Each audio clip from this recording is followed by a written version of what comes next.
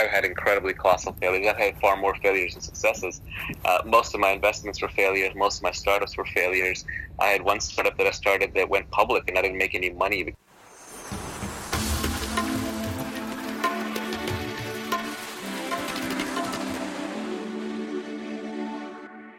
So Naval, we do this podcast called Outliers, and the idea is to have deep conversations with people who are change makers and who are passionate and who are outliers themselves. Now, I've been talking to so many people in India and from outside India, and I've always been fascinated by what you built and how you go about life, and how do you conduct yourself as an entrepreneur and as a disruptor.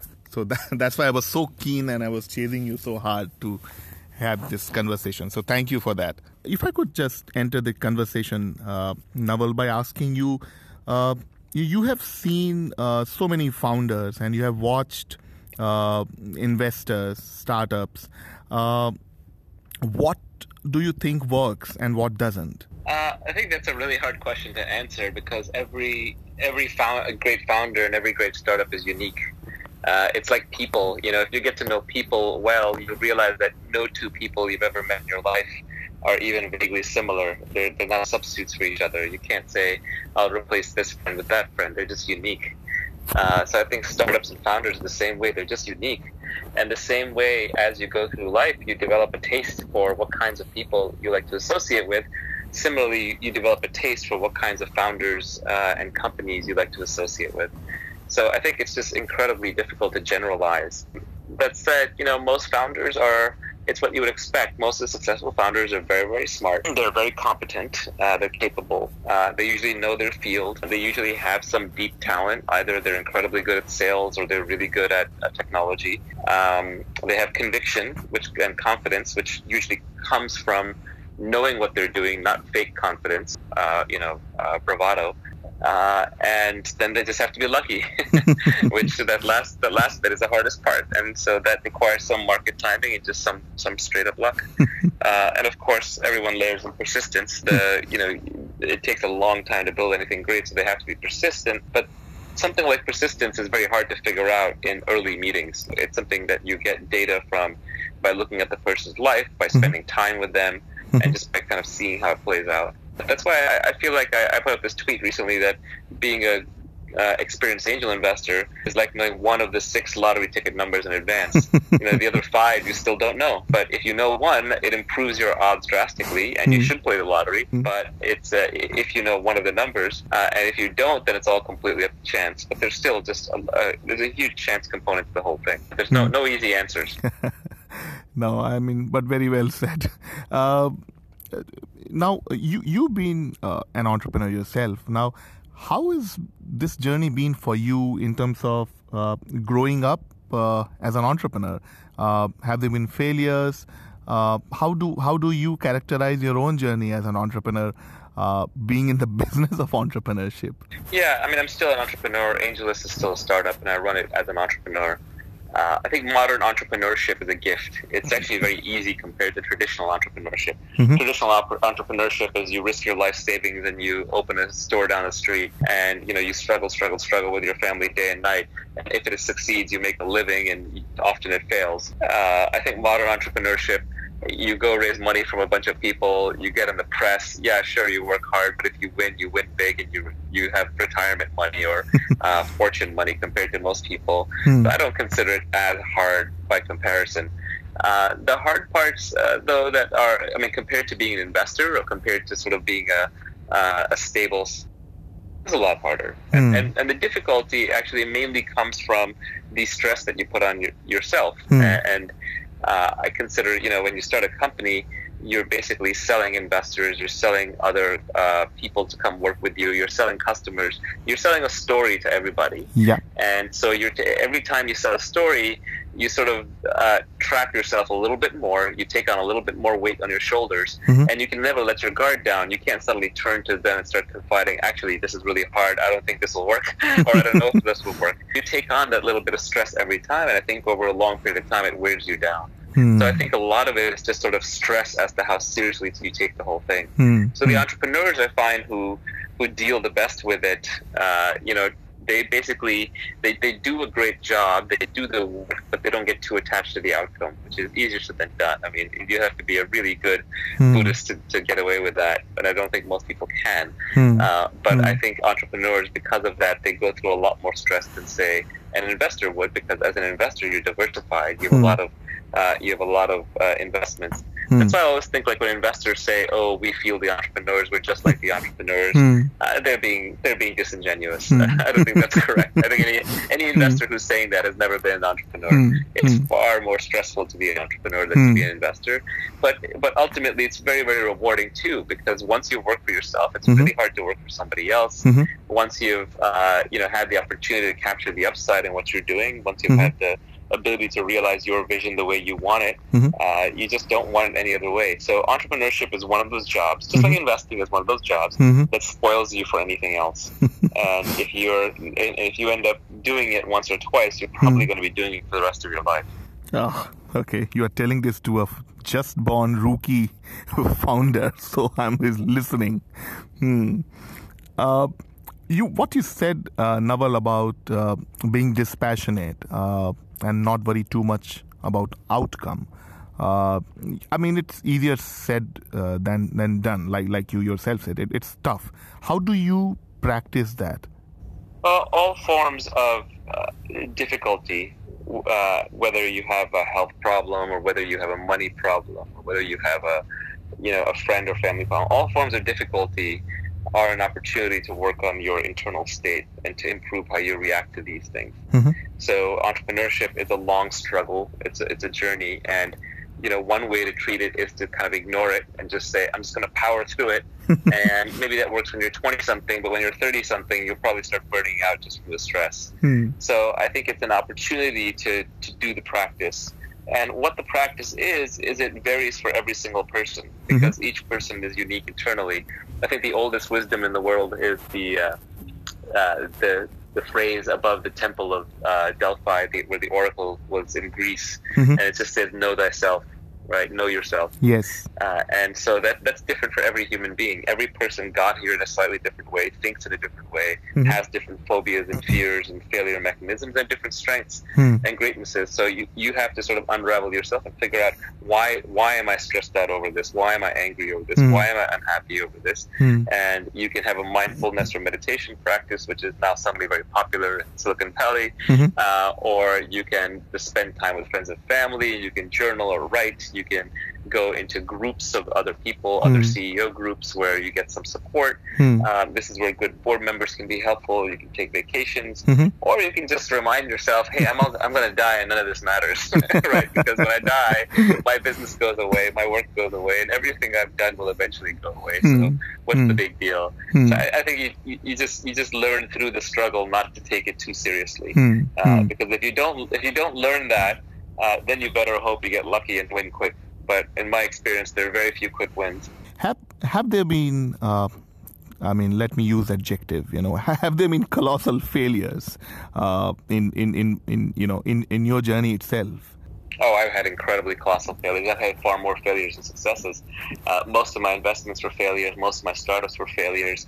I had one startup that I started that went public, and I didn't make any money because of the way the deal was structured, and that was a huge failure for me.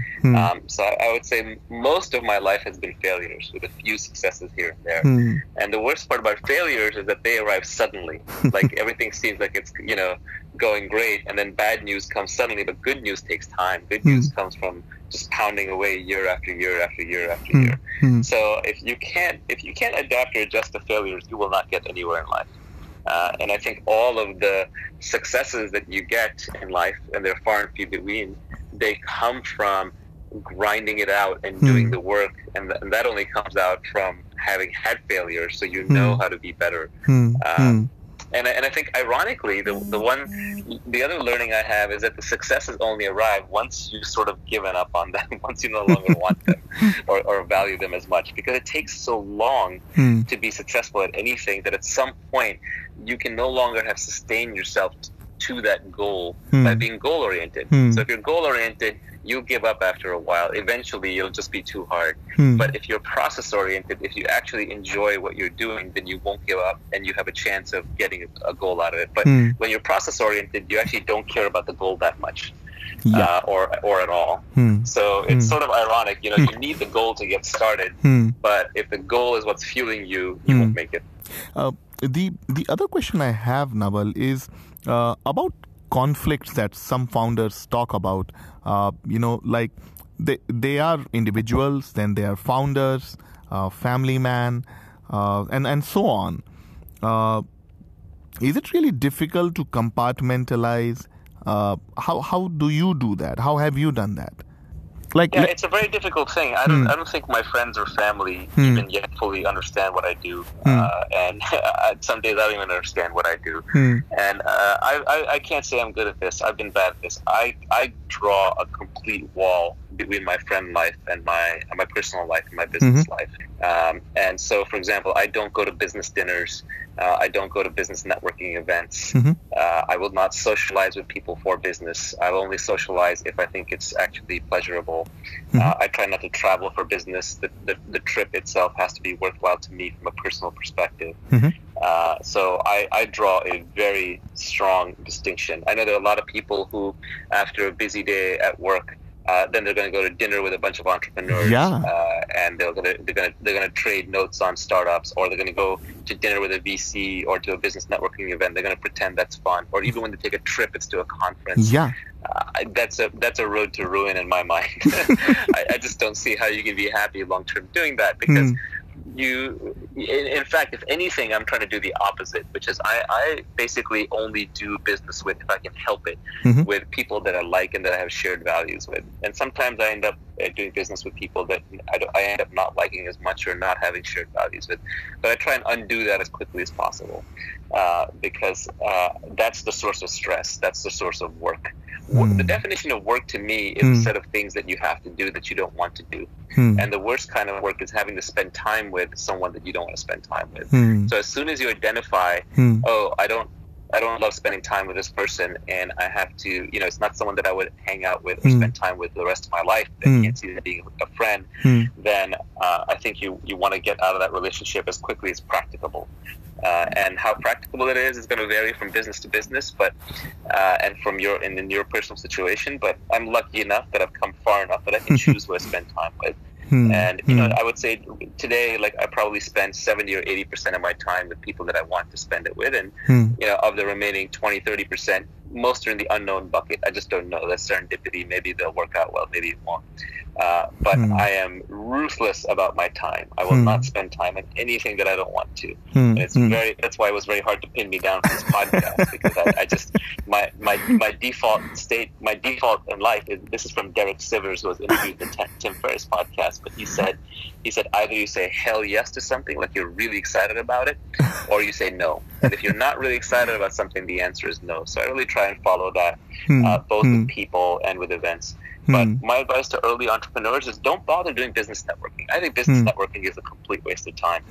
And I know that there are people and companies that have popularized this concept because it serves them and their business model well. But the reality is, if you're building something interesting, you will always have more people who want to know you than you want to know them.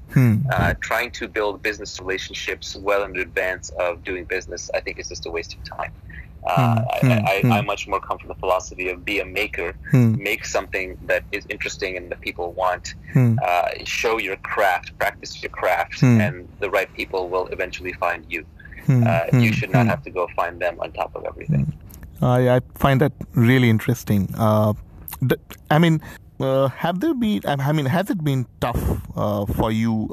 Because you choose to follow this path in terms of, like the way you said, you're very ruthless about some of these things. No networking if your heart is not there, and so on. Have you ever felt that you lost out on anything because of this, or any potential I don't know. I mean, Maybe, but I don't think so. Part of it is that this leaves me the time so that when something important comes up, I can commit to it. I haven't wasted my time or frittered my energy away on inconsequential things. Part of it is it just keeps me happier. And the important thing you have in this life is you have time. That's your life. Your life is just a series of events in time. It's not about money. Money is just little stacks of paper that you can't take with you. You need money beyond a certain point to survive and to not struggle. But you'll get there. If you're an entrepreneur and you're smart, I guarantee you will die with money in the bank. And you will die wishing for more time. And the discount rate of your time is the rate at which you would swap time for money will change drastically as you get older. And on your deathbed, you would give it all up for one more minute. So I think the obsession with, am I going to miss out? I actually, just yesterday, was talking to a friend, and I told him, I think I've switched from fear of missing out to gratitude on missing out. I'm grateful to miss out on something these days, because it relieves me of the pressure of having to pretend like I had to do that thing, and I had to make that money, or I had to be successful at that thing. I think that's highly overrated. You just got one life. So if you're not enjoying this very day, if you're not enjoying this very existence, if you're not enjoying this very moment, then you missed it. There is no tomorrow. That it suddenly somehow things are going to change and get better. Whatever state of mind and whatever state of happiness and fulfillment that you're in today is the same state you're going to be in tomorrow, because you're conditioning your brain, you're training yourself like an animal. That's what your life is. And so it's not like you're going to suddenly make a bunch of money and then turn around and figure out how to be happy overnight. So I just don't believe in fear of missing out. I think there's always going to be more opportunities than you have time for. If you look at Warren Buffett, he treats it like he's only going to make 20 investments in an entire life. Yep. And so that kind of helps center him. I used to work really, really hard as an entrepreneur in my 20s, and I look back and I realized most of that time was wasted. I wasn't actually working that hard. What I was doing was I was just talking a lot. I was in a lot of meetings that were a waste of time. I wasn't very focused. I wasn't very effective. I was just running in place really, really fast. When you look at your experience in anything, whether it's in school or work or even relationships, 99% of your time that you spent in those was wasted. Most of those school papers that you did, you didn't end up studying chemistry or history, and or you didn't end up becoming a chemist or becoming a historian. And those are things that today you could look up in Google, or you've forgotten long since. Or even work, lots of jobs where you did projects that didn't go anywhere, or the company itself failed. So most of life is failure. And so given that, where you apply your energy is far more important than how much energy you put out. The direction of the energy matters much more than the intensity. So people who are doing 100 different things, and someone who says, I'm busy, if you're really so busy that you're running from thing to thing, then you're just unfocused. You're not making good choices, and you're just wasting your time. It's completely legitimate to say you're busy as a way to get people off your back. So I think it's good for that. It's good as a way of saying, look, I'm busy, leave me alone. But really, when you're saying I'm busy, is what you're saying is, this is not a priority for me. And you should have very few priorities. If you're actually so busy that your calendar is scheduled and you're running from thing to thing to thing, then you're just running on a treadmill. You're sprinting on a treadmill as fast as you can. You're not actually going anywhere. I think it's far more important to be deliberate, to pick your direction, and then to move with haste to the direction you've picked. But you probably shouldn't be trying to do more than one big thing at a time. You should just be doing that well. It's easy for me to say because I'm a multitasker. I like to do lots of things, and I always have multiple projects going at any given time. And that's a disease that comes from back when I lived in a time of scarcity, and I wanted lots and lots of options. But as I get older, I realized it would have just been better to pick one or two big things and just focus on those, and not always be trying to open up options. How was growing up for you, Naval? Because sometimes when I, while interviewing founders and even business leaders, when I ask them this question, they come up with some very interesting anecdotes that, during their formative years that kind of shaped who they are today. Do you believe in that? And are there, things while you were growing up that you believe have made you what you are today? Absolutely. I mean, I think your personality, your intentions, your values, the way you're set up are mostly baked and done by the time you're 13 to 15 years old. And then after that, we do change, but after that change takes a long time. The formative years are very, very important. That said, I'm not sure how much relevance it has to other people because it's not like you can go back and change your formative years. And my formative years came through some struggle, so it's not like you're going to inflict struggle on your children to try and make them form a certain way. I grew up in India till I was 9. Not that well off, but not poor either. And that was great because it gave me a powerful perspective on, what's important in life. There are a lot of people struggling in India. It's still a very poor country. And so that really means that when you come to the United States, where people have a lot of abundance, you don't get spoiled too easily and you're still grateful for small things. So I think that was important. And then when we were in the U.S., we didn't actually have a very easy life. I was basically extremely independent from the age of 9 years old onwards. I basically set my own schedule. I did my own things, and I didn't have a childhood at that point. I was essentially fully functioning as an adult, which was good because it helped me grow up and become very confident, very independent. But bad in that it gave me sort of this internal narrative that it was me versus the world, and that helped me overachieve in my 20s. But it's no way to connect to other people.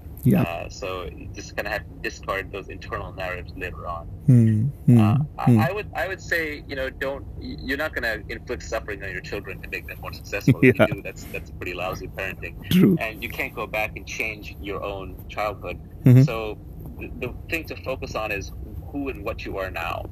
It's to be aware that what you are now is a product of the conditioning and experiences of your childhood, and there's no reason you have to be locked into that. You can remake yourself. There's this model that we go through as human beings where a whole set of things happens to us in our childhood, and we decide what's good and what's bad, and then we spend the rest of our life trying to recreate the good things from our childhood and avoid the bad things from our childhood. Well, I would argue that the experiences from today are even more valid than the experiences from your childhood. So even your judgments of good and bad and your behavior patterns should not just be the leftover ones from childhood, because that era is gone.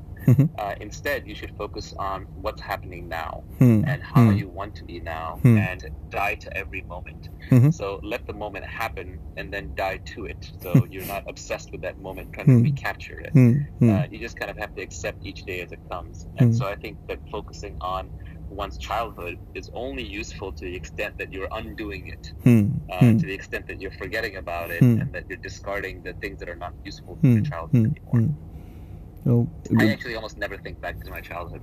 To me, it's like a very hazy comic strip style memory that probably happened to somebody else. In general, I think the past is overrated. I don't even spend time going back and looking at photos or anything like that. I think that the past is just a strange little low resolution construct stored in your head. No one's ever gone back to the past. No one ever can. And whatever lessons you learn from the past are deeply ingrained in you and probably overlearned, would be my argument. So I just don't, I literally do not see the point of reflecting on the past. I don't think there's any value in it. Final 10, 12 minutes I have, and I must ask you a couple of business questions. One of the things is, I remember reading early about AngelList and what you were building, and one of the things that I still remember is that democratizing venture investing, and you wanted to change that, and it was a massive disruption, and when you started building AngelList and the whole online investing and things like that, how far have you achieved the so-called democratization? And how do you assess that part? I mean, how successful have you been on that front? Yeah, so I've never used the word disruption. Okay. Honestly. Okay. That's something that the media always uses and likes to throw in, because they like to paint a narrative, to paint a story about what's going on. And that's fine. Media is in the storytelling business. For me, it was not about disruption or even democratization. It was just about improvement, transparency, making it easier, making it better. the actual democratization is heavily limited legally. In the United States, true crowdfunding only just became recently legal, and there are lots and lots of rules and laws in the way that prevent it from being easy or something that most companies want to use. And in India, it's even harder. India makes it very, very difficult for non-rich people to do any kind of investing. Yeah. So I think that democratization is unfortunately mostly limited for regulatory reasons, because in the past there have been scammers, not necessarily in the tech business, but in other industries, who have scammed people out of money. And so because of that, the nature of government regulators say never again, and they just close off this huge avenue, which is sad, because a lot of money is getting made in the technology business, and it's just the rich getting richer. So in that sense, I think it should be more open, more democratized to people. We've definitely moved the needle on it. If you come to, if you look at AngelList in the U.S., we have created hundreds of small venture capitalists where none existed before through our syndicates program. And we've created funds where a person can go, and for $25,000, they can essentially invest in a blue chip fund of angel investments, only pay carry, no management fees, and have full transparency online. Whereas normally in the U.S., you would have to commit millions of dollars. You would have to go through institutional fund of funds that would then go into funds, which would then go to seed investors. You would pay layers and layers and layers of fees and carry. We've cut out all the fees. We've cut out most of the carry. We've given direct access. So I think we've done a lot, but we can still do a lot more. The reality is that most of the people out there don't even seem to know about our funds. If you go into angel.co/funds, you can see that for $25,000, you can buy a basket of hundreds of blue chip angel investments, sort of have a small but high risk portfolio, but high return portfolio in Silicon Valley, New York, and similar technology startups. But the word still has to get out. People are just still used to investing in the very few things that they know, and certainly regulations don't make it easier. It makes it a lot harder. So I think we've done I'd say we've done 10 to 15% of what could be done. Some of that is limited by regulations. Some of that is limited by just, it takes time. Our funds have to show returns. The early ones are showing really good returns, but it takes time. They have to realize returns. It has to be, victories. And I think, a decade or so out from now, or maybe 2 decades from now, it'll be standard for most households to say, okay, we're going to have a small percentage of our holdings, call it 2, 3, 4, 5%, in a high risk, high return technology portfolio, because technology is what moves the human race forward. It's how you increase productivity and create wealth. And fundamentally, from the first stone, axe, or bone to the fire, we as monkeys have only advanced because of technology. So if you're not investing in technology, you're not investing in the future. So I think we're moving it forward, but it's going to be a long time. It's not a quick process. Earlier today, Naval, I met someone, and I told this person that I'm going to be talking to you late in the night, and I asked the person, what does he think of you? And one of the things he said is, you are seen as too founder friendly. And I mean, not really critical, but this person was like, sometimes that's not really good. That must have been an investor or VC talking. No prizes for guessing that, of course. Yeah, I mean, look, no founder is ever going to say two founders. Find me one founder who says this investor is two founders. So that's obviously a VC talking. That's obviously someone who's on the other side of the equation. So I'm just going to dismiss that outright. The reality is founders are the lifeblood of technology business and entrepreneurship. Without founders, none of this would happen. They have the hardest job. They have to have the vision. It's extremely difficult to be a founder. So heck yes, I am quote unquote too founder friendly. I will take that badge any day. Look, some of the best venture firms built in the last decade in the Bay Area and Silicon Valley have all been built because they were too founder friendly. Y Combinator is very founder friendly. Yes. First Round Capital is very founder friendly. Andreessen Horowitz is very founder friendly. AngelList is very founder friendly. It's a True Venture is founder friendly. What do you the whole super angel crowd from Releases to Floodgates, super founder friendly? What do you do for the founders? We are in the business of serving the founders. And if you as an investor think that you're in any other business, then you don't know what your business you're in. I was on a board recently for a company with John Doerr and Mike Moritz, and these are the top of the top, right? Yes. Mike Moritz runs Sequoia Of Capital, course. John Doerr runs Kleiner Perkins. Yes. They're probably both billionaires, incredibly successful. By all rights, they should be retired. They True. should be princes and kings. I have never been on such a founder-friendly board. They were so founder-friendly, it blew me away. It made me feel like I wasn't founder-friendly enough.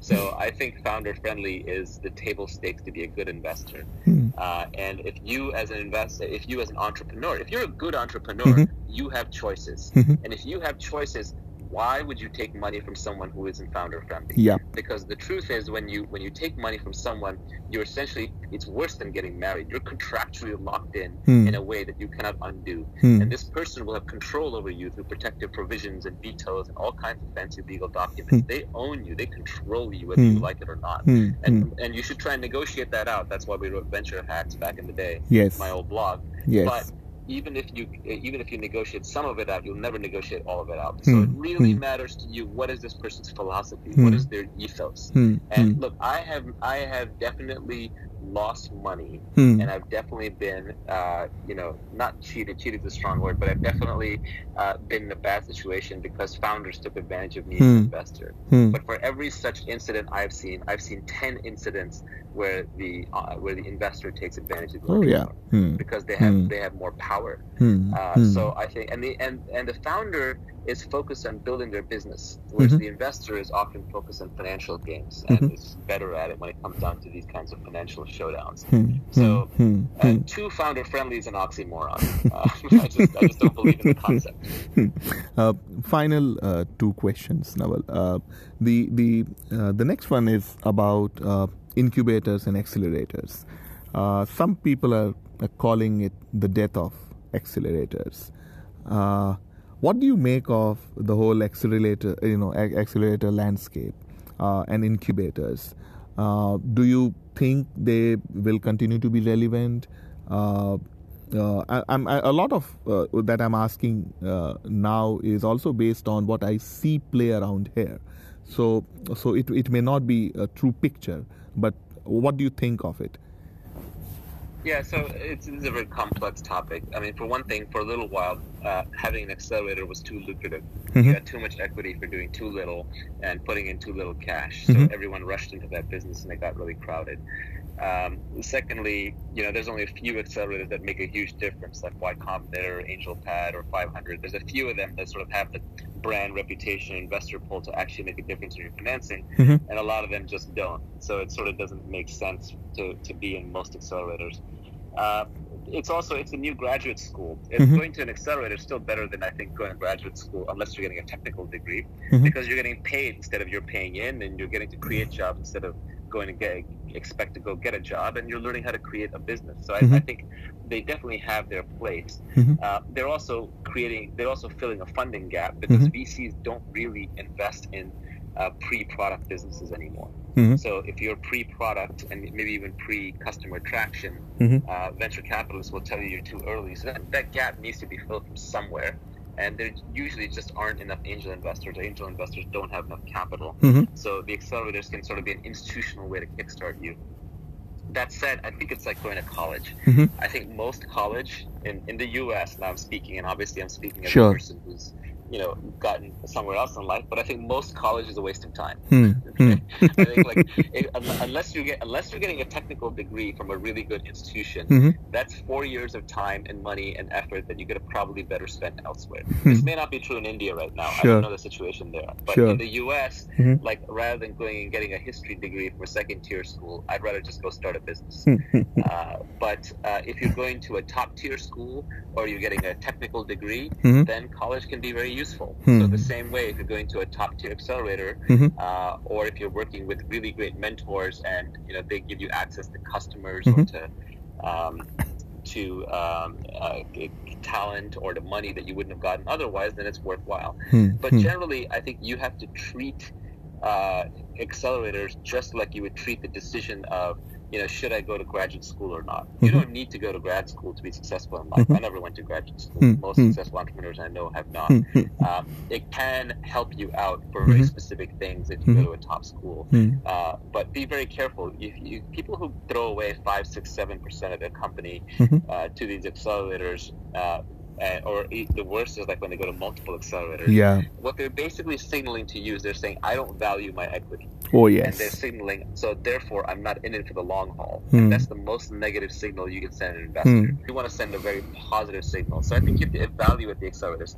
I don't think there's a death or life to accelerators. There's always going to be a few great accelerators. There's always going to be a bunch of not very good accelerators. And the only way to know which ones are great is to let them compete. So Sure. You're just always going to have to. It's just like startups. Like Sure. if we knew which 5% of startups were going to succeed, we wouldn't need to create the other 95%. True, but we true. have to create all of them just to figure out which ones are going to succeed. The same thing applies to accelerators. So I think it's a Darwinian process. It's good to have options for founders. Founders should be skeptical and they should not default go into accelerators. But I do think they serve a very useful purpose, especially given that most VCs have now abdicated their role of funding a very early stage startup. So somebody has to do that. Yeah. Final question, Naval. I'm not sure how much have you been tracking, what's happening in Indian startup ecosystem and so on. But, this is the year when you look at Sachin Bansal at Flipkart and Binny Bansal at Flipkart on one hand. And on the other hand, you meet a lot of first-time entrepreneurs, wannabe entrepreneurs, looking at this whole thing and, sitting at the fences thinking what to do. Now, these are two extremes I see, this year play out in India. What would you tell these two set of people from where you are? Yeah, this business always goes in cycles. People seem like geniuses. People seem like idiots. The correct thing to do always seems to be, you're a big company, you're going to win everything. Then there's a year where it looks like small companies are disrupting everything. I would just say ignore the macro noise. You have to have your own internal clock. You have to have your own internal conviction. And most of what's going on in the rest of the world is just noise. It matters on the margin, but your business should never be on the margin. Your business should, you should either be doing something that you feel you have conviction for and is going to do great, or if it's failing, recognize it early, shut down, and move on to the next one. It's very, very easy to talk down to and make fun of first-time entrepreneurs. It's very, very easy. Like, I hate this term "entrepreneur." It gets used in the U.S. too, but I hate the term. Yes, some people are, not necessarily ready yet to be entrepreneurs. Sure. But long-term, where do we come up with this idea that the correct logical thing to do is for everybody to be working for somebody else? That's just a very hierarchical status model. Humans evolved as hunter-gatherers when we all work for ourselves. It's only with the beginnings of agriculture that we sort of became more hierarchical. True. The Industrial Revolution with factories made us extremely hierarchical because one individual couldn't necessarily own or build a factory. But now, thanks to the internet, we're going back to an age where more and more people can work for themselves. I would rather be a failed entrepreneur than be someone who never tried. Because even a failed entrepreneur has a skill set to make it on their own. True. They may not create a huge business with lots of employees, but they'll always be able to get by working for themselves and by themselves, and they will have achieved human freedom in their work ethic, in their work life. Why is that not a great goal? So I don't view. To me, entrepreneurs are never failures. A given entrepreneurial effort might be a failure. You may overreach, you may overshoot, you may do something you're not ready for.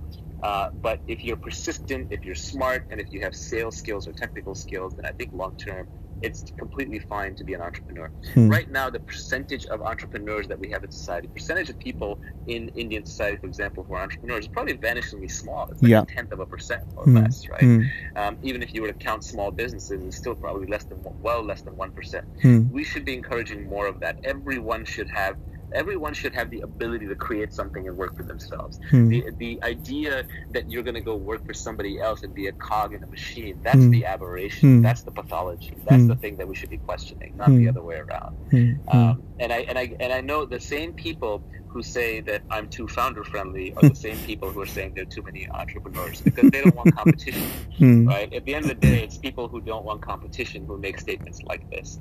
I say don't be afraid to compete. Get out there in the ring.